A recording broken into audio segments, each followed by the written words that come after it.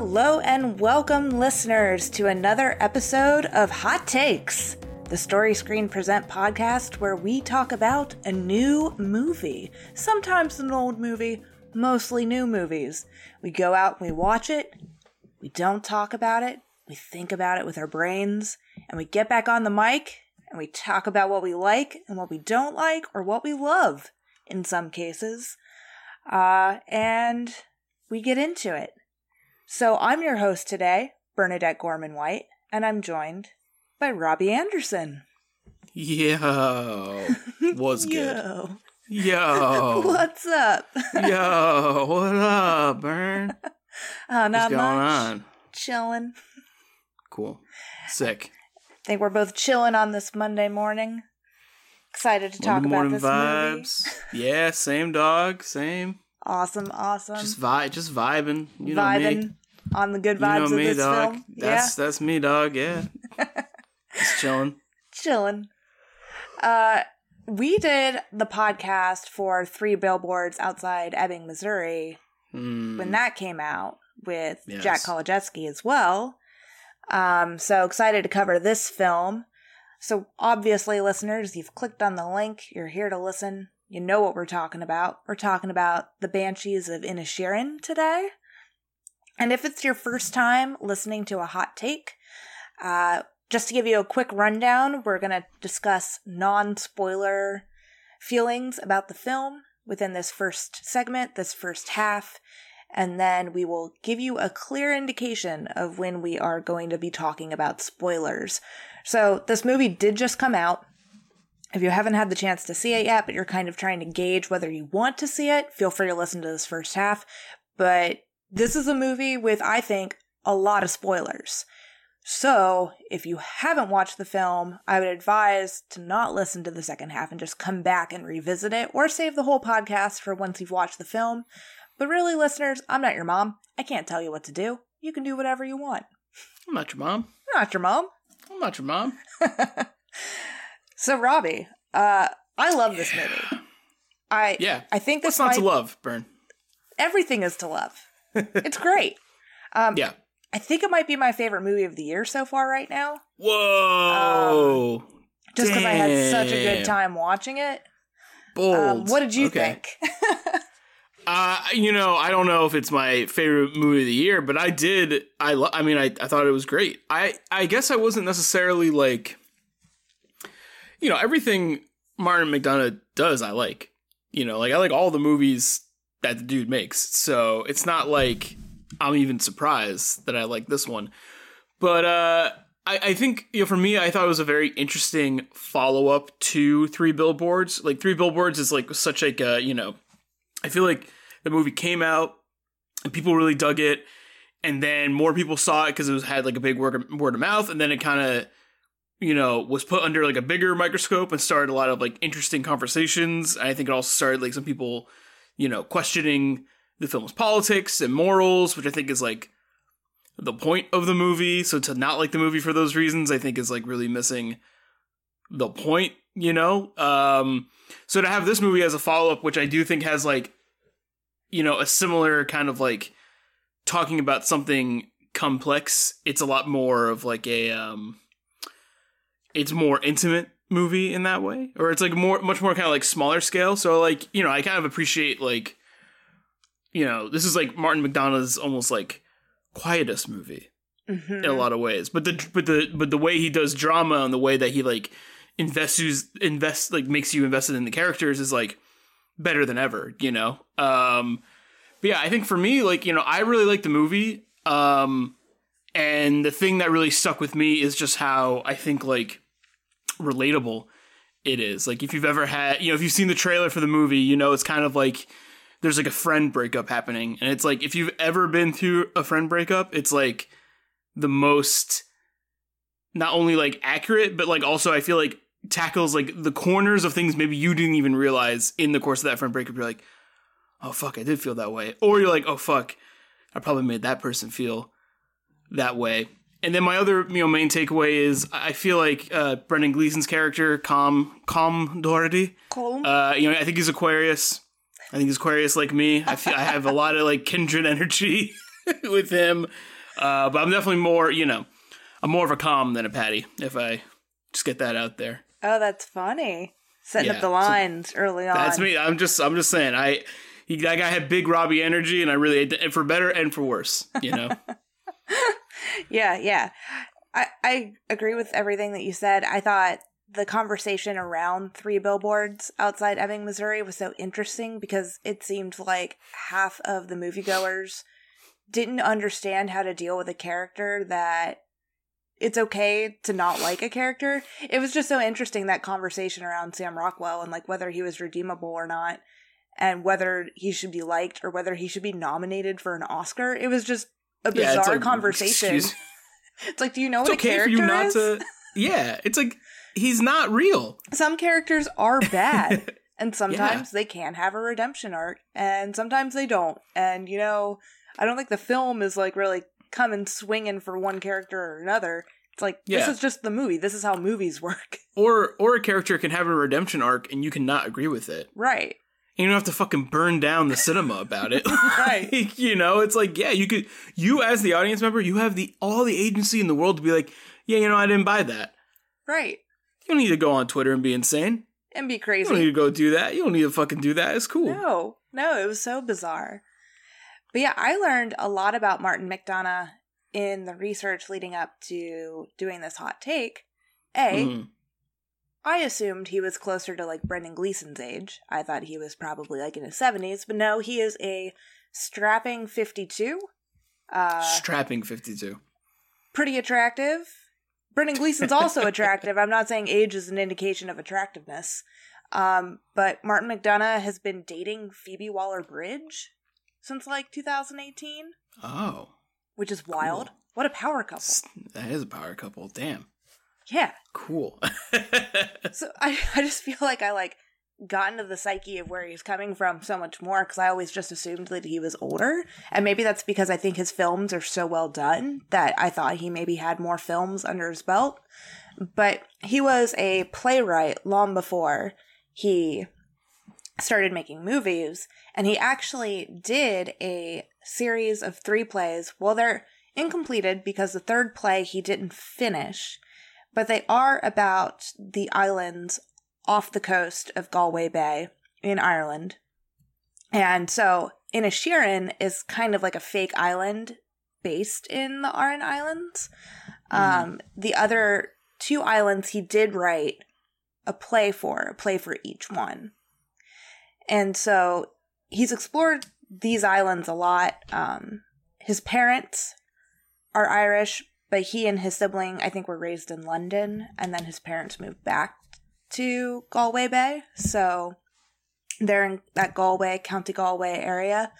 And so it's something that really, obviously speaks true to his heart, and he's very familiar with that region of Ireland.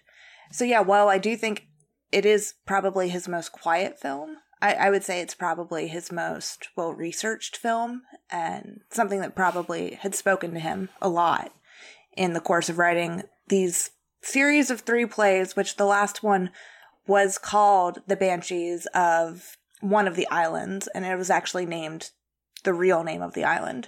But then he, I guess, took that name, but name alone, because apparently the play was very different from what we got in the film.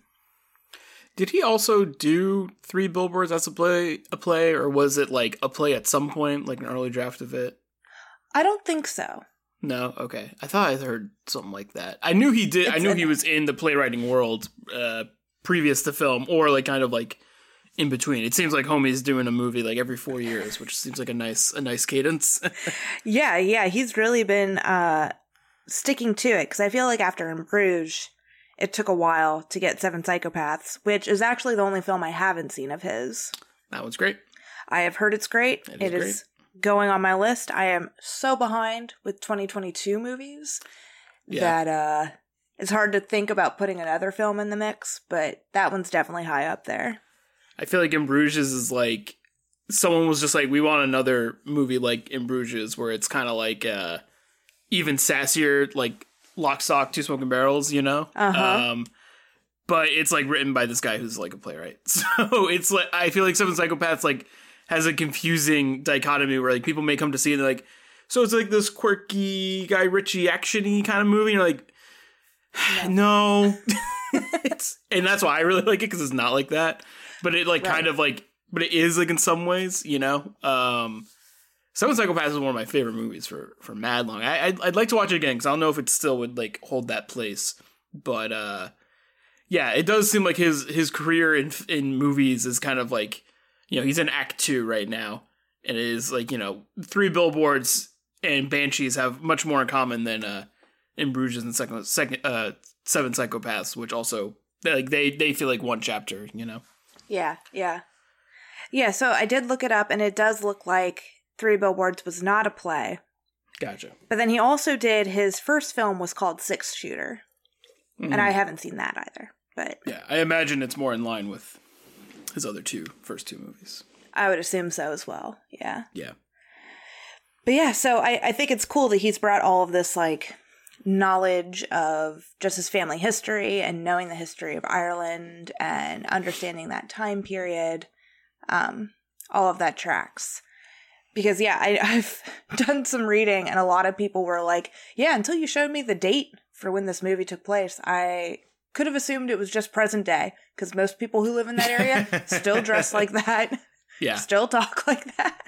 Still go to the candlelit pub. Oh my god. On the Isle of Inisherin. I love it. Yeah. John Jay's looks like the place to be. I'd be there every night. After Claire and I finished the movie, we were just like, man, I want to go to like a fucking pub like that so bad. Yes. I don't even really like Guinness that much, but I'd fucking give it a shot, you know? You'd learn to love it. I'd learn to like it. Yeah. I like Guinness fine enough. It's just not my first choice. Sure. I can agree with you. But yeah, the movie looks great. It's scored by Carter Burwell, which is a longtime companion of Martin McDonagh when it comes to his movies. He scored them all. Carter Burwell is just one of my favorite composers, doing, you know, a lot of the Coen brothers films, Spike Jonze films. He's just great. Yeah. Really added like an extra level to this movie. It would have been strange to watch a Martin McDonagh movie and not have it scored by Carter Burwell. So, yeah, that was great. It's hard to talk about this movie without getting into the nitty gritty. Without spoiling it. Well, I mean, Burnt, you know, I mentioned the, you know, the relatability to it. Did you find the movie relatable? Have you ever, like, gone through, you know, like a friend breakup, or did this movie speak to any other moments in your life? Oh, yeah, definitely. I've gone through a couple friend breakups. One that, it's different when a friendship breaks up because it just dissipates over time. I've had that happen multiple times to me. Yeah, there's definitely different genres, right? Right. Yeah. But the active breakup, yeah, I've had that, I think mostly just the one time. That was really influential, and it was post-college. Yeah. Yeah. Yeah. I feel like I've also, like, it's happened to me more when I was, like, younger, and I think that's just, like, a product of, like, you know, you make friends, but you're still figuring yourself out, and then you kind of realize, like, I don't think I fucking like this person. And then you're kind of in too deep, you know? You're like, oh, but we, like, hang out, we go to gym together, but I'm like, I kind of just don't want to fucking do this anymore. Right. Which, like, you know, I think even in the movie, like, you know, Com's criticized as, like, you know, being childish at times. It's like, well, what you're doing here is childish, you know? And it's like, yes, but no. And like that's the type of, like, you know, when we get into spoilers, we talk about it more. But that's kind of like the tug of war of the movie. Is just like, is what he's doing stupid, or is there, like, validity to it? And, you know, I don't think the movie's trying to make you... I don't think the movie's trying to answer that necessarily, but I think you, as the audience member, kind of like, yeah, I don't know. And I think it tells you which one you are, if you're a Patty or a Com. Because if you're like, he's being such a dick about this, can he just grow up and get over it? Or if you're just like, this dude doesn't have to be friends with anybody. That's not his job. It's not his job. He doesn't be fucking friends with anybody, you know? I think that shows you the divide in the human race. Yeah, I could definitely empathize with Colm at certain points of the film, certainly. But yeah, Pulric was just, it seemed like he was just trying to be a nice guy and have a nice friend. And so maybe it was just Colin Farrell too, just like nailing it. That most of the time, I wouldn't say I'm a pork, but I don't know. I was really like feeling for him most of the time. Yeah. Yeah, I don't know. I mean, I definitely like got where he was coming from. Right. You know, and I did feel for him, but I always was like, I was just like, I know where my dude coming from. I get it. But yeah. Yeah, for sure.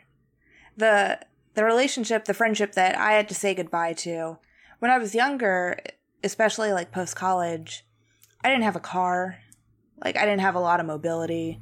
And so I did have this one friend who would occasionally come pick me up, and I would stay the night at like her place, and we'd hang out. And I always like tried to look back on that time in my life. Like, was I overreaching? Was I overstepping, asking for too much in the friendship? But then I felt like I never forced anyone to like come get me, or, you know, I didn't feel like I made anyone do anything that they weren't going to do.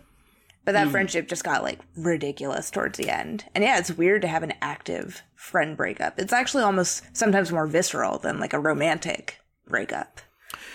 Yeah, I think so. Yeah. I think because it's like, you know, it's kind of like more ambiguous, and like, you know, I think sometimes, you know, even in breakups, like regular relationship breakups too, like, you know, sometimes people break up and it's like, what's the reason? I'm like, it's hard to put into words. Like, you know, like, I don't, it's just like, you know, the vibe's not there, you know, it's just like, I don't know. And I feel like, you know, that's what's happening here. I also think a lot of times in friend breakups, or when there's like tension with friends, like sometimes the version of that person that you're like frustrated with or angry with, the version that you are building up in your head, and where they just become kind of this like cell that like absorbs all negative thoughts about them, is not the, you know, it's not like the reality of the person. Right. And I feel like, you know, like that maybe is a bit what like Calm's doing, where he, you know, maybe wants his life to be going in a different direction, and he starts attributing all negative things to Colin Farrell's character, you know? Mm-hmm. And I think that's kind of, you know, it is unfair to do that to someone at the very least, you know? Yeah, definitely. Yeah, it's tough when your brain makes that switch. I know for me, if I set my sights on something, or if I make a decision about something, until I do it, I'm very fixated on it. So yeah, I kind of know that point of no return where you've made that decision. You're like, all right, well, I can't go back now. Now I feel this way. Yeah, you're like obsessed with it, right? You're like, I just think this is it. So this is it. Yeah. Yeah, and it is hard to go back on for sure. And we'll talk about that. Spoiler territory. Yeah. But yeah, I think like, you know, I feel like the movie's very I think it's such like a specific and like niche thing to make an entire movie about, and it does it like so well, you know. And it's like almost wish there were more movies, like in a world where like, you know, most movies are about like what person wearing their underwear will save the fate of the world, you know.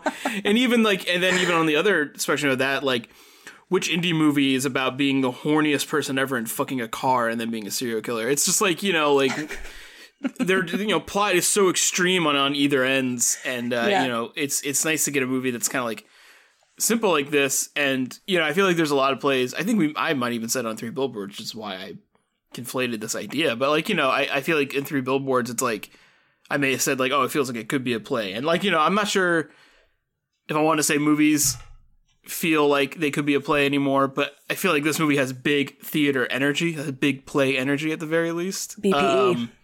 BPE, dog. And I think with that, you know, and when I say that and what that means, it's just like, you know, it's just like, it's subtle, few locations, but like the drama of the movie is like, you know, it's just it's all character driven, you know, and I feel like it's done just excruciatingly well, because like it's a captivating movie.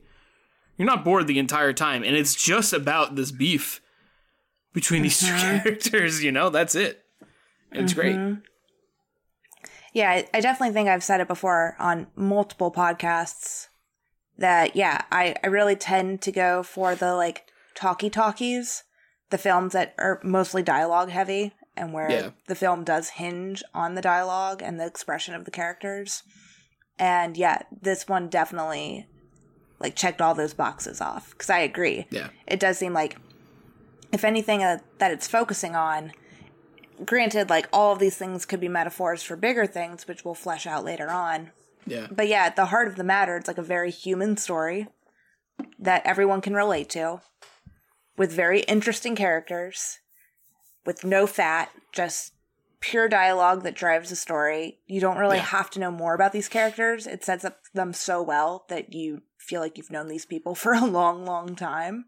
Mm-hmm. And yeah, I agree. BPE all the way for me. BPE. Big BPE. Big BPE. Yeah. No, it's a good one. But yeah, I do think, and I also think, like, you know, it's follow-up to 3 Billboards is like pretty interesting, where it's like, you know, 3 Billboards is just like what's the most like controversial movie we can make this year.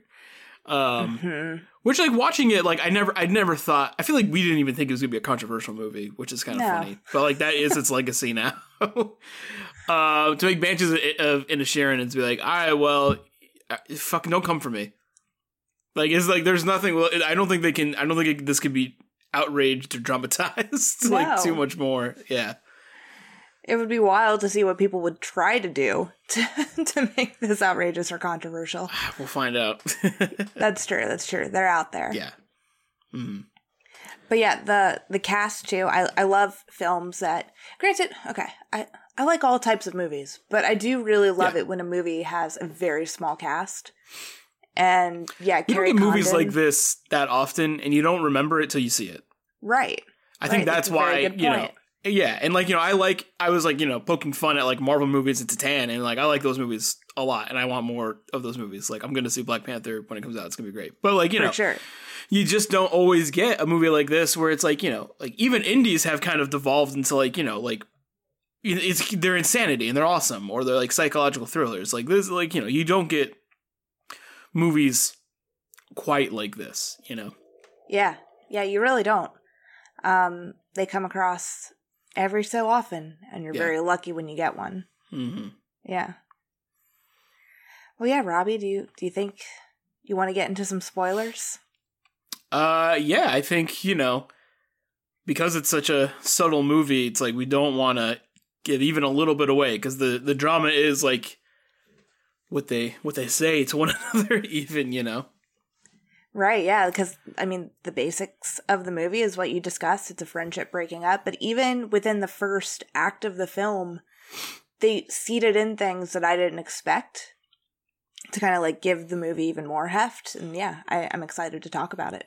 Yeah, same. Yeah. Bern, before we go, how do you say Colin Farrell's character's name? Because I'm not good at saying it. Do they call him Patty at all in the movie? Or am I making that up? I thought that was his little nickname. Oh, I don't know if they ever call him Patty, but it's Porrick. Porrick. Which is a way to pronounce, the Irish spelling of Patrick. So, yeah, you can call him Patty in this. Oh, Patty? Cool. Yeah, because I will. That's my cute little nickname for him. Yeah, it's like Padraic. Yeah. Patrick. Patrick. But they pronounce it in the film Porrick. Porrick, yeah. So it's like a Pawrick. Porrick. Well, will I be able to say it correctly for the rest of the podcast? Spoilers. We'll find out. Maybe not. And then I love how like Colm is almost like column. It's like it's like a little enunciation between the L and the M. Colm. Yeah. Kind of just sounds like your mouth is like full of something. It's hard to say. It's like, you know, it should be easy to say, but like it's almost like it's too much of a name squished together. Yes. And that, you know, like Cole, I said it wrong. Yeah. I mean, I was going to say something stupid, but yeah, not a lot of names have 4 letters and are 1 syllable, but then I instantly thought John, Greg, Jack. Like I thought of like all these other names. Burn. Yeah, Burn.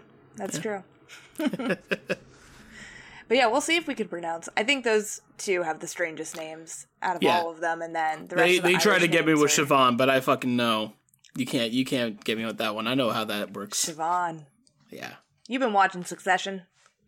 I actually, is such a random story. So my friend, we had a friend breakup, but my friend in elementary school and kind of like up until college, I think, or like first year of college, growing up. So we had caller ID, and I knew if he was calling because his mom's name is Siobhan, but I remember for a while I would see the name and if I didn't, I was like, who the fuck is this?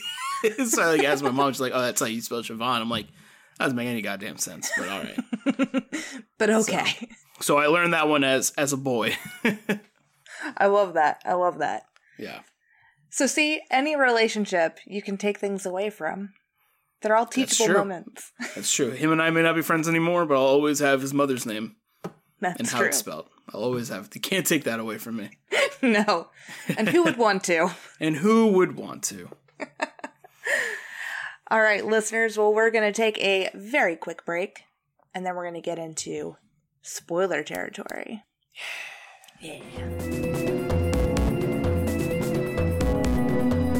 Hey everybody, Mike Burge, popping in here real quick to let you know about our brand new advertiser, SunCommon. These guys are absolutely great. SunCommon is one of those businesses that I am just so proud to have the StoryScreen brand associated with. They supported us through advertising last year at StoryScreen Drive-In in the midst of the pandemic, and that really helped us to be able to get things started and going over there. And ever since then, they have been just a fantastic business to be partnered with in just about anything that we do. But what is SunCommon? Well, SunCommon is your local clean energy partner, and it's got over 15 years of solar experience across the Capital District, Hudson Valley, and Vermont. They are awesome. SunCommon is a certified B Corp that believes people and planet are the foundation of vibrant communities. They offer custom engineered solar installations for homes, farms, and businesses, as well as unique products like the solar canopy and Tesla Powerwall. They're fantastic. The customer service is out of control good. And speaking as someone who has to deal with the customer service at Fandango all the time, these guys are above and beyond comparatively. No low shots to Fandango here. Just there's room for improvement. Everybody can improve. But back to SunCommon. SunCommon is a NYSERDA, NYSERDA, pronounced NYSERDA, gold quality solar installer, which means they exceed annual quality assurance criteria and consistently provide top tier performance. They offer affordable financing options designed to fit any individual's needs for getting that good old solar power energy installed in a business, a home. Honestly, you name it, I think that they can pretty much pull it off. These guys, they can help, they guide customers through each step of the solar journey, which can be a kind of hard one to really wrap your brain around if you're not too familiar with how it goes. But they're so good at helping you understand exactly what needs to happen, what can happen, and what will happen when you hire SunCommon to do these kinds of things. SunCommon makes saving money while saving the planet the easiest home improvement decision you'll make this year, any year, whenever. So if you're ready to build a brighter future, get in touch with SunCommon today. Visit suncommon.com to learn more. That's SunCommon, SunCommon.com. And you can learn more and build a brighter future starting right now. Let's get back to the episode. Hello, listeners. We're back. We're back with spoilers. We're back with, did he cut off his fingers? Did he not cut off his fingers? We're back with, what's going on with these animals? We're back with, what's the actual point of this beef? We're back with everything. Were you surprised that he actually cut off his fingers? Yes. Me too. Yeah. The first one, I was like, well, surely he won't do the rest. Yeah, that was a jaw-dropping moment. Because you're like, there's no way. There's no way he's going to do it. There's no way. Yeah. He's being a dick, for sure. Also, the, I'm not going to call too much bullshit on the movie at all, really. But the only thing I would call bullshit on is, like, I feel like those wounds would be in far worse shape than the state they were just in, which was, like, pretty fucked up. But I feel like if you get a finger cut, like, there's so many capillaries in your finger, like, you bleed crazy amounts of blood. If you, like, lost a full digit and didn't, like, cauterize it or, like, try and it seemed like he didn't really do anything. No. I feel like it could be, like, fatal. I don't know. Yeah, I agree. That scene where you see him walking away from their house and Siobhan and Pádraic walking towards the house, I thought they were going to find him, like, dead, like, slumped over in the road because he had just cut off the rest of those fingers. Wild. Crazy. Yeah. Yeah, it was great because as soon as he cut off the one, you're like, oh, now I'm going to be on the edge of my seat the entire rest of the film, wondering if he's going to do it again. Yeah, which is great tension. Very good tension building. Yeah. But yeah, the moment in the beginning of the film that I didn't anticipate was the whole, like, it's April Fool's Day. So I thought that was such a really? good I didn't even put that together. Yeah. So, like, in the beginning of the movie, he tells them, I don't want to be friends with you anymore. Don't talk to me. Yeah. Blah, blah, blah. And then the next day, and, like, you hear Dominic saying, like, oh, I can be in here again because I'm not banned anymore. Well, when were you banned till? Till April. It's April. And so he gets back, and then he crosses off, like, the thing on his calendar. And you see him, like, smile to himself. He's like, oh, Colin was, like, pulling my leg. He was like fucking with me. Yeah, it was an April Fool's prank. That's so good.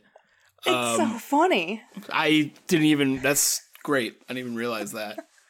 I feel like, you know, the other thing I didn't realize going into the movie is that the backdrop of it is the Irish Civil War, which is, you know, it's just kind of, like, mentioned, and, like, you know, I don't know a ton about the Irish Civil War. I had to look it up before doing this podcast, and I still, like, can't say that I'm an expert, but, you know, it is an interesting, it's such a good backdrop to a film about kind of, like, this drama between friends. Right.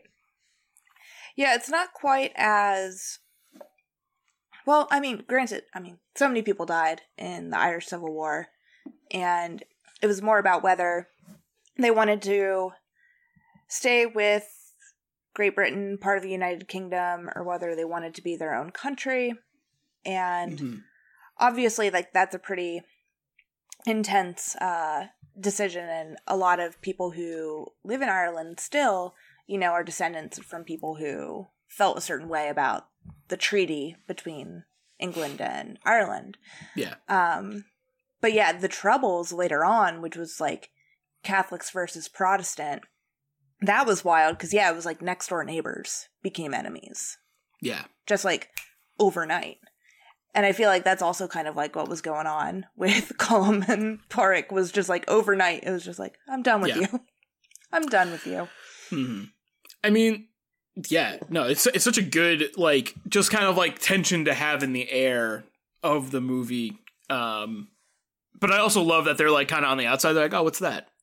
Yeah, what's going on over there? You know, Ireland, like, notoriously not the biggest place. Right. But you could still, you know, even, I feel like in that time period, something could be a river away, and that is effectively miles. You know, I mean, it is literally miles. But, like, you know what I mean? Like, it feels like so much further away. We're all a bit more, like, squished in now. Yes, we are. Yes. It definitely adds to the tension, too, of when Siobhan is trying to decide whether she wants to stay or go. And people keep saying, well, we think the war is almost over, but you can never really know if a war is almost over, I feel. And that fear of choosing to maybe go to the mainland, but then, you know, lose your life because of it. And poor Pádraic crying, saying, like, Siobhan, come home, because he doesn't really want to go. He wants to stay where he is. He loves his home, but he knows that it's also, you know, not the best, and it's definitely not the best now. No. At the end of the film. But yeah, it's pretty heartbreaking to see all of these characters who just feel so stunted because they're just a bay away from the mainland. That they're, like, so set in time and place stuck in their ways. Yeah. Do you think I saw a tweet where someone was just like, "Oh yeah, I just saw Banshees of Inisherin. It's super bleak." Do you think this movie is very like bleak? Did you walk away with that feeling? It is very sad. Yeah. But I think at the end of the film, you can read it two ways. You could see it as maybe there's a place for this friendship to just rekindle, because they seem amicable at the end. Mm-hmm. But I also like towards the end, you know, he says like there are some things you can't get over, and that's okay, and there's some things that you can't come back from, and that's okay. But it seemed like maybe they had kind of like squashed their beef, whether they were going to be friends or not. But regardless, yes, the ending of the film is pretty sad, but the whole movie is so funny that I wouldn't call this movie a bleak film. Yeah, I guess that's the thing. Like, you know, I guess it is like, you know, it is sad, but I didn't feel bleakness by the end of, you know, I was just kind of like, oh, damn, what a ride. You know, I don't know. But yeah, I guess it was. Yeah, I guess it is sad. The ending, like, yeah, you can read it like kind of one of two ways. Like, I didn't necessarily like. I'm not sure where I fall with it. You know, but yeah, I didn't necessarily think like, because I feel like even I don't know if they could be friends again, but I feel like the beef got squashed. They took it to such extremes where it's just like, all right, well, maybe we're done, but we kind of both got to say what we said. You know, maybe I think sometimes in like friend drama, friend breakups, like, you know, not everyone gets a chance to say what they want to say. And in this movie, these two people, I do think, get to say exactly, you know, both sides really get hurt. If anything, that's like the most like unrealistic part of like something like this. Because usually, yeah, friend breakups like kind of end where, you know, I think there's like less closure than even in relationships, you know, because they're more, right. You kind of think you owe them. You don't even owe them that. Or I don't know. But, or this is kind of the way the chips fall. But yeah, in this movie, they get to say everything and more. Really hash it out. Yeah. And I think it's fascinating that all of the townspeople who are all of these like fun little side characters don't really get involved. They kind of like take sides, but they don't really like put words in people's mouths or go to bat for any of these characters to the other character. No. Like they let Cullum and Boric like hash it out on their own. I think for the most part, they're just like, you know, to Porrick, they're just like, don't fucking, like, they're like, stop, you know, and like, they get in there, like, you know, I feel like pretty, like, amicably and respectfully, like, they might be like, can't you just, you know, and then he's like, and then, you know, Calm's like, no, and it's like, all right, well, whatever. But yeah, they do just kind of let it, like, happen for the most part, but I do think once it starts getting extreme, they're telling, like, Porrick to, like, stop doing, they're like, he already caught off one of his fingers, like, he's serious. Can you stop? Especially, I mean, like, Siobhan's the one who really is that voice of just, like, you need to stop doing this. Right. Yeah. Right. Even at the beginning, when Dominic is like, don't you want to just talk to him just to see if he's bluffing and to see if he'll cut off? And Siobhan's like, no, we don't need to test this. I think if he cut off one finger, then I would stop. It's such a good conversation. I guess, yeah, we didn't even talk about Dominic yet. No, our boy, we haven't. Barry Keoghan. But, yeah, I feel like I was surprised that maybe I shouldn't have been that surprised. But I was surprised that he, I guess, you know, killed himself. Maybe it's a bit ambiguous, but it seems like it. I mean, that shit's fucking sad. Yeah, that line, there goes that dream. Heartbreaking. Yeah. Mm-hmm. Yeah. I mean, it's a small place, so, you know, you only have so many options and yeah, where romantic endeavors, yeah. Like Dominic was like the youngest person on the island. Yeah. Yeah, you didn't really see any like kids, really. No. And his dad's such a piece of shit. Yeah. Yeah. Well, because I have been seeing that there's an interesting read that like Inisherin is like a purgatory of sorts. Mm-hmm. And that these people are maybe tiring of each other because they've been together not for like a human lifetime, but for who knows how long, trapped on this island. That's fun. And like Siobhan choosing to leave could have been like an indication of like her going on to the next realm. But yeah, it's kind of weird that you don't really see any kids. It's like you're seeing people who've maybe died. Yeah. from real life into this like purgatory of places. Because yeah, it's interesting. The film is like pretty real world up until when Mrs. McCormick starts like actually predicting deaths, and you're like, oh, this is creepier than what I thought. This could have like some like level of like mysticism going on over top of it, but it doesn't have to. It can still just be very literal. She might just be like a crazy old crone. Hard to say. She just has old lady pathetic power, you know. Yes, as I will get at one point. Yes, as all women will at the ripe old age of 65. I can't wait. You know, you get to see behind the veil and go insane. I look forward to it. It's gonna be great. And I'll die at 49 of a heart attack, as all white men eventually do. Yes. But yeah, I think that. Yeah, it's a cool read, and I do, you know, I think for me, like, I kind of like that it's more, like, of a thematic purgatory and like, less of, like, a literal one. Right. But, I mean, that is fun. I never kind of thought about it in that sense, but it does make a lot of sense. And, yeah, you don't see a lot of kids. Yeah. Interesting. Yeah. No, go ahead. Sorry, Bern. Oh, I was going to just say, too, it seems like death doesn't really happen unless it's like involved with the water. Mm-hmm. And yeah, it's just cool, like, because we're talking about like how did Colm not suffer more like injury with like cutting off almost his entire hand. It's like maybe the water is the death and maybe the land keeps you like trapped. Who knows? Who knows? Yeah, I'm just spitballing now. Necessarily die. It's interesting. It's interesting. I mean, but we do see some character deaths happen. The donkey. Yeah. So sad. And then kind of, you know, brings into it makes their beef start having collateral damage. I guess the fingers is really the first collateral damage, but, you know, it is kind of interesting that, like, just this argument, or not even argument, but this friend breakup is just starting to, like, absorb more and more bad stuff to it, you know? Yeah. That whole sequence is so sad. And the line where he says, I'm not putting the donkey out when I'm sad. Yeah. So good. Oh, and then he takes his donkey to the pub. Jenny. Yeah, I want one now. Yeah, definitely. They're so cute. It's like the cutest donkey I've ever seen. It was funny because in my screening at Story Screen, there were probably only like 10 of us in there, and I sat in like the third row from the screen, so I was pretty far up.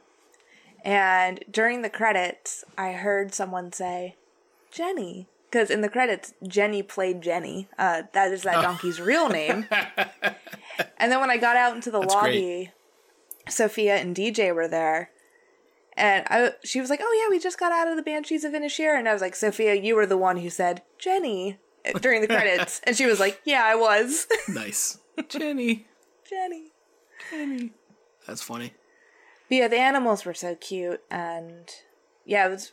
Oh, once Siobhan's gone and all of the animals, and Jenny's gone too. He just lets all the them all animals in the are house. just hanging out. Relatable. Yeah, but you know, I think like Porrick, like he can't, he can't follow Siobhan to the city because this is what he wants, you know. Yeah. He's like kind of going to hold on to it to the end, but it is sad when he's like, I want to stay. It's like if you ever, like, live somewhere and then, like, all your friends move. Or if you're, like, the last one to, like, graduate from college. You're just kind of like, oh, they're all fucking gone. Now I'm, like, trapped here. Mm-hmm. You know? It's sad. Yeah, it's weird. With my sister, who lived in this area for, like, 4 years. Yeah. She just moved back closer to home. And, yeah, like, I'm now still the only one that's kind of out here doing my own thing. Yeah. In New York. In New York City. New York City. Yeah, it's sad. I mean, like, even a place like Beacon, you've been here long enough, like, it's becoming so hip and so expensive that, like, it has pushed out, like, I feel like a lot of, I still know, I think we both probably know a good amount of people in town, but the people you actually want to chill with, like, it starts kind of, it's getting thinner, Yeah, it's dwindling. Yeah, it's definitely dwindling. And then it's just like all these new, very rich families coming in. I don't know. I don't want to hang out with them. Make my rent go up. Yeah. No, thank you. No, yeah. Thank you. But yeah, it's like, you see a place like Inisherin probably like, it probably changed a lot over time. And then like all you have is like, at least, Podrick had Calm, right? Right. Calm. Right. Yeah. Yeah. I found that woman who worked at like the shop, who was also like the town busybody, who knew all the business. The gossip. Yeah, it was really, really a fun character, and I was surprised she didn't play a bigger role. She was only in it just a little bit. Yeah. But yeah, even just the idea of like, do you have any news? And yeah, the same news circulating in this town, and how really the only exciting so news came from like the mainland. Like any news that was happening on the island, people were like, we already know this news. This isn't news. That's old news. That's old news. So I feel like Colm hides behind this argument for not wanting to be friends with Podrick as like, I want to pursue my artistic endeavors, and he wants to kind of be like surrounded and have more time for like have more time to make music, and also I think kind of surround himself with musicians and people to talk to in that regard. But do you think that's like something he actually is trying to do, or you think it's just kind of like he just doesn't, it's like an excuse? I feel like it's hard to say. It is difficult to say. You can look at it in the way that maybe he's getting older and he realizes he's maybe not as talented as what he would like to be. Yeah. And so he's using the whole Porrick bit as an excuse to be like, well, I'm just going to start cutting off my fingers every time you talk to me. So then he can blame his lack of ability to produce music on someone else rather than himself. Yeah. So it could be a ruse in that way. Or it could just be, he got this weird idea in his head that he's just going to start cutting off his fingers. Who knows? Yeah. But it did seem like the amount of musicians in the town and the way that they would have like their jam sessions at JJ's in the evening seemed very nice, but it was just like, why can't you do both? Colm, why can't you have the friendship with Porrick as well? But I do get it. I'm sure you have had friends, I'm sure I have had friends that you're just kind of like, this doesn't do anything for me anymore. I'm not getting anything out of this. Yeah, I mean, I feel like I've definitely had, like, it is kind of like junk. It's like having drinking buddies. And, like, I kind of went through this a little bit when, like, I cut back my drinking significantly a few years ago. And, I did like 6 months of, like, no drinking at all. So I didn't, go to bars, do anything like that. And, like, the amount of people that hit you up once they realize that gets a lot less. And then, but also, like, the amount of socializing you do gets a lot less. So, like, in many ways you do have time to focus on other activities. But, like, now, like, I drink, but it gets so much less than I was drinking, like, a few years ago. But, yeah, it does kind of make you, like, kind of check your friend roster. You're just like, oh yeah, like I really only chill with these people when I would drink beers, and that was it. And like I run into the bar, and it's like, the quality of like conversation or hangs, like, they're fun in the moment, but it's like not really, it's not the everlasting impactful friendships. But I also think that there's like almost like a elitism of like being like, I only want to surround myself with other creatives, and I only want to surround myself with people who have like big dreams like me. It's just like, I don't know, like I think that's also like a pretty like fruitless endeavor to like have like, I don't know, like a certain itinerary for friends. Like, I think for me and the friends I try to attract is just like, are we compatible, and do I like being around them? Right. And maybe that's strict enough for me where it does weed out a lot of pieces of shit. I don't know. Like, but yeah, I do think like Colm's, which is also why I think like maybe he's lying. Because if he did give that much of a shit about his music, he wouldn't cut his fingers off. But I also think that when they were friends, I bet you Porrick was extremely annoying and probably went to his house all the time. And he probably didn't get a moment to himself. Probably not. Yeah, so, maybe that is why he had to kind of put his foot down. Because he still cares about the guy. There's so many times where they show you that he cares about him. He doesn't want anything. It's like, I don't want anything bad. And like, that's like, you know, I've had a friend break up where it's like, listen, I don't want anything bad to happen to you. I don't think you're a bad guy. I can't fucking deal with you anymore. I can't do it. So I'm sorry, you know? And, yeah, I think that sometimes that's a hard one to understand. It's like, you know, cause people want you to be all or nothing, right? They're like, oh, I want you to like not give it. Because you know, it's easier if you can like villainize the other person in that way, or it's like, or do you think they're villainizing you? You know? Yeah, I was actually surprised while watching this movie that we hang out with Pádraic for the majority of the film. I thought it was going to be a bit more of an even give and take between both characters, that we would spend more time with Colm. But from the very beginning of the film, you see pretty early on that it's going to be Pádraic's story for the most part. Yeah. And you would get glimpses of Colm, but not a whole lot. So that was interesting to me because I thought that it was going to be both actors getting pretty equal screen time, pretty equal like headspace of where you're supposed to be as an audience member watching this movie. But yeah, it is interesting with him spending all the time in the pub with the other creatives and musicians. You do kind of have to wonder, like, to what end? What is this for? And it seems like Colm wants success and he wants to be remembered.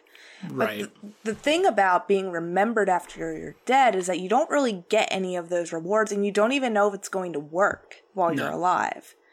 So you kind of do have to wonder, like, what is the end game here? Is he slowly going a little mad? Because Pádraic calls him out multiple times saying, like, I think you're mental. Yeah. I think you're losing it. And or he's like, are you dying? Like, you right. know, yeah. Like, what's happening with you? I think you're just a bit depressed. How's the despair? Yes, how's the despair? And I wish someone would ask me that. It'd be like, it's bad again. It's every bad. day. It's back. Yeah, it's back. Yeah, my despair is full throttle. Thank you. Yeah. But yeah, just the sentiment of like, too, with Pádraic saying like, well, if he was just depressed, I wish he would keep it to himself. True. Yeah, I don't know what I think I do think it makes most sense to spend time with Pádraic just because like he's the more active character to be doing more things, and you know, even though like I did identify more with Colm, I do feel like it is more fun that you get to spend more time with Pádraic. For sure. Yeah. Yeah. I think the dichotomy of like this male friendship, which we don't really get to explore very often, what male friendships look like, and the benefits, the downfalls, how sometimes egos can clash. Yeah. And what happens when the dynamics change is really interesting. But I also like the commentary of like Pádraic being a nice guy, and Dominic kind of calling him out later on in the movie, like, I don't think you're a nice guy anymore. Like, that doesn't sound very nice to me. But I don't know, how do you feel? I felt like he did a couple of things that weren't the greatest. There's some not nice stuff he does. For sure. But it also didn't seem that bad. Maybe I just really liked him. Maybe it was like, I was just really like Stockholm Syndrome. Well, you know, it is tough. You know? It is tough because I also really like him. I mean, I think that he, you know, him telling that guy that his auntie or his dad got hit by the red truck, you know, that's you know, that's a bad thing to do. He's obviously been pushed to a weird place and he's acting out, but that's a bad thing to do. Him burning down Colm's home is a bad thing to do, but it's fueled a little bit by, you know, hearing the rumor that Colm said, oh, I like you more when you're kind of being a dick to me. Yeah. So in some way he thinks that he maybe is doing the right thing, but then at the end of the day he is doing it out of, you know, vengeance. Where it's like, and yeah. you killed Jenny, even though, you know, he didn't really. It was an accident, but like, you know, it was like, you know, from I think Páric's perspective, it's like this guy doesn't want to be my friend anymore. He's being super weird. It's making it hard for me to even like go to the pub and like live my life on the small ass island, and it's super awkward. And I'm just trying to make things better. And now he's like being even crazier. And now my fucking donkey's dead, and I'm kind of just fucking sick of it. So I do think it's like, you know, does he do a bad thing by the end of the movie? It's like, yeah, but also like I think that he's confused, and I think that he, you know, I think he thinks this is like, you know, maybe the extreme length that would make Colin be his friend again, but he doesn't know. You know, I don't know. That's my. Yeah. I think it's complicated. I think it's complicated too. Yeah. I think what Pádraic is really like struggling with for the majority of the movie is not having any agency or say in how this breakup is going down.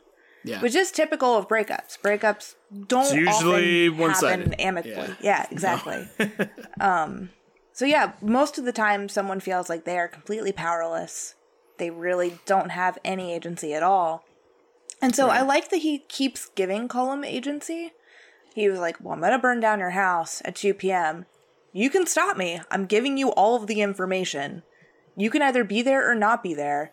I'm going to do it. Yeah. But you have the chance to maybe escape. And then when he sees him sitting in there, it's just like, okay, is this where Pádraic is now no longer nice because he doesn't try to go in there and get his friend, but he's just giving his friend the agency to like save himself?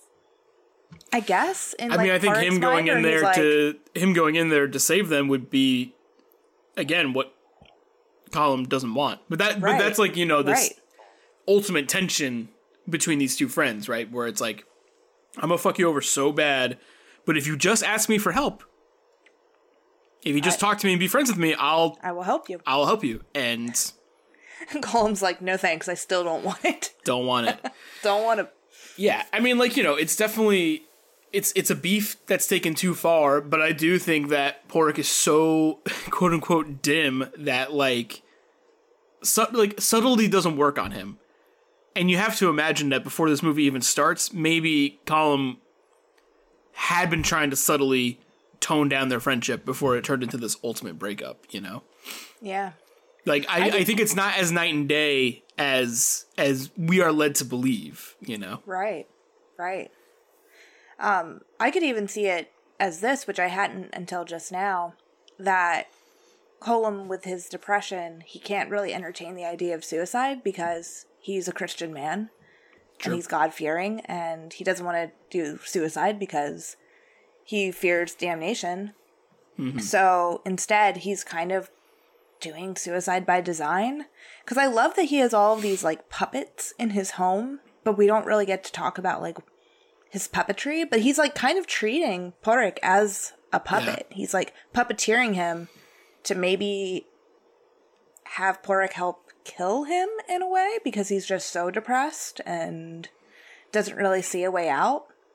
To be like, well, if he kills me, if I sit in my home when he comes to burn it down, because the cutting the fingers off did not get me the death that maybe he wanted. No. So maybe I'll just let him kill me another way. Because we never quite see how he survives. Either he chooses to walk out of the house and gets out, and that's why he lives, or it is more mythic and, you know, mystical, and there's just, you know, they're saying, like, humans can't die on this island. Who knows? I think it's cool either way. Sure. But yeah, the despair, I think, even though Pádraic is kind of made out to be a silly man, I think maybe he is noticing too. He's just like, yeah, I think he is not well in the head in some way or another, whether it's depression or some kind of like mental issue. But yeah. I think, though, it's funny, like, I do think that's a thing that, like, people do. I mean, Pádraic does that as, like, a defense mechanism, because it's like, well, surely it can't be because I'm annoying. So he's depressed. You know? He's depressed. Yeah, and that's, like, a thing that people do, you know, that's what we do to survive when someone doesn't like us. We're just like, all right, well, I will now put on blast in my mind all of your character flaws. And it's just like, oh, well, it's not because I'm bad. It's because you're the worst. You know, and that's what we do to not kill ourselves when people don't like us, you know? Mm-hmm. Which is what, like, Pádraic is trying to do. But, you know, I think, like, yeah, I think it's interesting. I don't know. I'm not sure why Colum walks out of the home. You know? Yeah. But I don't think he necessarily wants to die. But I do think he's in the last act of his life, and he's like, I'm reevaluating it too late, which leads me to make extreme decisions. But, I think he thinks that he wants to be the next Mozart. He wants to be remembered for his successes. But I also think that what he doesn't realize is that he's kind of like full of shit, because he's still going to the pub. He's only, he's trying to do music in his free time. He writes the song he wants to write. He writes the Banshees of Inisherin, So, like, he has that success, but then he cuts off his fingers, but then, like, I guess he can teach the music to other people, which is ultimately how you would be remembered, right? Yeah. So, like, I think the movie does an interesting thing where it does show you, like, no, he's doing what he said he wanted to do, like, he is, like, doing the things that he said he couldn't do if he was still friends with Boric. So, I think it's hard to say. I think the movie makes it hard to kind of decipher, like, all right, well, like, did he make the right decision? Right. Because he made a cool song, but he lost his house. I don't know. I don't know. And the thing is, like, I do think that it's, at the end of the day, like, you shouldn't really be rooting, because I wasn't rooting for them to be friends again. I was rooting for, hopefully, Boric to find his own life and, be better off. Hopefully the breakup leads to them having two distinctly better separate lives, Mm-hmm. That's what I was kind of hoping for. But I also wonder if, like, the general audience member is just like, I hope they're friends again. Yeah, I wonder too. Yeah, because that's not where I was at. No. Although, at the end of this movie, I don't really understand what Poric's next moves will look like, or what his life will look like now that he is, like, pretty solitary. I mean, granted, he'll still go down to the pub, I'm sure, and the two guys at the pub said that they were on his side. Yeah. So, they like him okay. But yeah, I don't know. When you live in a small town, there's no escaping the other person. So they're going to be around each other all the time, just not interacting. Yeah. Unless one of them chooses to move. Yeah. That's true. Because, it was interesting to me that Colum would bring, like, people from the mainland to tutor them or teach them on Inisherin instead of leaving Inisherin to go to students, on the mainland. Yeah, that's true. I thought that was interesting. Yeah. Yeah, I don't know. I do think, and I don't think that he realized, like, what he's doing is, like, maybe not, like, the best way to be remembered. He's just kind of, like, trying. But I do think, like, I don't know, I think when people have that all too late realization, like, I also think when people are stressed out or, like, pushed to, like, a mental faculty or limit, like, it's, they act out. They just act up. Mm-hmm. I think that's like, what a lot of this movie is, where it's just, like, when you're in a bad way, you act up. Yeah. And I'd imagine, too, it would probably feel pretty good to be, like, the big fish in the small pond. So, yeah, if he were to leave Inisherin, maybe he gets to the mainland and he realizes he might not be as talented as what he thought he was. Yeah. Which is always a scary thing to do as well. That is true. That's very true. Yeah. Yeah. Good point. But yeah, Siobhan and Dominic, those were great characters as well. All of the townsfolk were great. Yeah. The priest was great. Yeah, he was so funny. I mean, after watching In Bruges and having that, incredible confessional scene, which kind of, like, turns the whole movie on its head. Yeah. Having, like, these confessional scenes were very funny. Right. Yeah. I'll be feckin' fucked. What about self-mutilation? It's like, you got me on that. Times 5. Times 5. Yeah. Yeah, very funny. No, it's a very funny movie, which I guess is why I didn't necessarily even mean like it's so bleak and sad. Like there are certainly sad moments, and it doesn't end on a high note. But it's just fun. It's a good time. It's a good time. No one writes dialogue quite like Martin McDonagh. No, they really don't. Yeah, and especially for these actors that he's worked with already. the reconciliation of these two actors is really what's leading to most of the magneticism of this movie, I think. Right. Yes, so good. I would think that this could be an Oscar-winning performance for Colin Farrell. I think he was phenomenal in this movie. He's very good. They're both very good. They are both very good. Yeah. We'll see. I would like to see this movie get some nods. I think if anything, like, you know, I'd love to see screenplay too. Mm-hmm. I think screenplay will definitely be up for something. Yeah. I get so fucking pissed off at the Oscars now. I don't like to. I have less and less fun predicting like what's gonna be there. It's like, I don't know, whatever my least favorite movie that came out will be nominated for Best Director. I don't fucking know. I know. It's a bummer. I know, but we'll see. I mean, 3 Billboards got nominated for a bunch of stuff, right? It's true. The Academy does like him a lot. Yeah, so I do think that does bode well for it being there. But yeah, I do think, you know, Colin Farrell definitely is like the dead ringer for best performance. But yeah, I think writing for me, I you know, the strongest element of the movie for me, but I also think this is true of like all Martin McDonagh movies. It's like, I think the writing is always the star of the show, you know? Oh, definitely. Yeah. Definitely. Yeah, the cinematography was also great. The directing, of course. Yeah. But yeah, I think writing and Colin Farrell in this. Yeah. Those have to be. Definitely the stars. Yeah, and if Carrie Condon got a nod for Best Supporting Actress for this, I would be very happy for that too. Because she was great. I also, I did watch the SNL clips that you sent me before doing this. And, you know, doesn't inform too much we're talking about other than, like, those boys are great. They're great boys. They're great. Also, one of the better SNL skits I've seen in a long time. You think so? The picture, I think, it just felt like classic. Like, it had the, like, you know, it starts off with just like kind of like a still pan in on like a New York City building, and it just has like classic SNL energy. That one. Yeah, I could definitely see that. I could see that photographer being played by like Chris Kattan or Chris Kattan. Yeah, definitely. Yeah. Yeah, I can see that. It was very bare bones. Yeah. Which is kind of nice.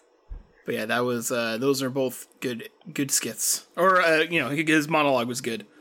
Yeah. Yeah, I don't know. I'm sure maybe he wrote that himself. Who's to say? But yeah, listeners, Brendan Gleeson hosted SNL a few weeks ago, and Colin Farrell showed up, and it's just them being buds. Just being boys. Just being friends. Just being friends.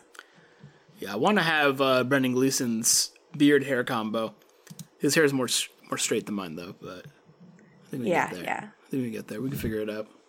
For sure. Yeah. It was interesting because obviously Domhnall Gleeson has been in a lot recently, and he's kind of coming up. Brendan Gleeson's son. I only figured out that they were related until like the other day. Oh, really? I'm a fucking moron. Yeah, I was just like, oh yeah. Oh, that guy. Oh, that makes sense. Yeah, well, now you know, right? Now I do know. Yeah. Now you know. And then I'm looking it up because I feel terrible about this. Oh yeah, his other son, Brian Gleeson, was in this Apple TV Plus show called Bad Sisters. Okay. Which just finished recently, and that's an Irish drama, comedy, thriller. It's about like a group of Irish sisters who decide to kill their brother-in-law, who they don't like. And it's really fun. But Brian Gleeson is in that show. And it was so funny because, like, Brian looks like Brendan. Now when I watch Brendan, I'm like, oh, I can see Brian. But Domhnall is, like, such a different breed, I think, compared to his dad. Let me see this guy. So, yeah, I can understand why you just making the realization the other day that Domhnall Gleeson and Brendan Gleeson are related. You're like, oh, okay.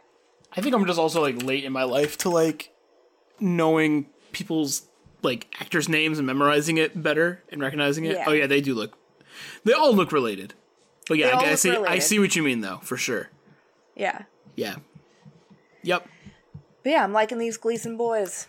And Colin Farrell, I'm thinking maybe the Batman, After Yang, and the Banshees of Inisherin are all going to make my list. So we'll see. Oh, he's just a banger of a year. After Yang was this year. After Yang's confusing because I do think it got like a limited release the year before, some shit like that. Oh, okay. But no, you're right. But it did. I did look that up. That's so early this year. You're right. That movie very is great. early. That movie is great. I mean, the Batman's 100% on my list. And then, I can't wait for that Penguin show to come out where you just get Colin Farrell all the time, baby. Yeah, man. Give me that. Yeah, he's never been better. He's like, his career is great right now. Yeah. I love it. And it's always been pretty good. I'm like, I was watching this movie, I'm just like, Colin Farrell, he always chooses good stuff. Yes, he does. Like, I like every movie he's in. Yeah, good picking on his part. Yeah, he's working. He is working. Well, Robbie, is there anything else you would like to cover or plug? I think we've kind of exhausted. Team Column all the way. That's all I got. That's funny, because I do think after this conversation, people are like, yeah, Burns Team Park for sure. And yeah, I think I am. Hey, man. But we can be friends. It takes all, you and I can be friends. It takes all kinds. Until I just randomly decide I actually don't want to. If you ever told me, don't talk to me or I'm going to cut off my fingers, I would respect your wishes, Robbie. Would you try and see if I would do one, though, just to make sure I was serious? No, I wouldn't. Damn, that's a good friend. I appreciate that. It's a true test of friendship. That is good. I appreciate that. I'll keep you around. Good. All right. Anything you would like to plug? I don't think so. As always, I do. I host Story Screen Reports, the Story Screen news show. Happens once a month. I take the top 5 stories in film, TV, entertainment. I make a list. I have a guest. We react to those news stories. It's a monthly podcast. So right now we have 3 episodes out. Byrne was on the most recent episode. So, even though it might be a little bit of old news at this point, it's still good news. But yeah, I'm excited to keep doing it. It's one of my favorite shows to do. So if you guys haven't checked that out yet, please do. And yeah, I think at the moment, that's all I got. Great. Yeah, even if it's old news, it's still good conversation. Exactly. Yeah. Well, yeah, I also don't really have anything to plug. Just make sure you go to storyscreenbeacon.com, scroll to the bottom, look at all of those fun little clicky guys. You can find us on Twitter and Instagram and Facebook. Hit us up if you can. Of course, if you're listening to this on whichever podcast app you get your podcasts, if you could give us a subscribe, a like, and a follow, or a comment, that would be great. Yeah, all of those normal things that you hear at the end of podcasts. We agree. Hell Robbie, yeah. thank you so much for joining me to talk about this awesome movie. Yeah, thank you for having me. This is a fun one. We'll be back together for the next Martin McDonagh joint, I'm sure. Yes, we will. All right, listeners, thank you for listening. Hope you have a great rest of your day, and we'll catch you later. Peace. Bye.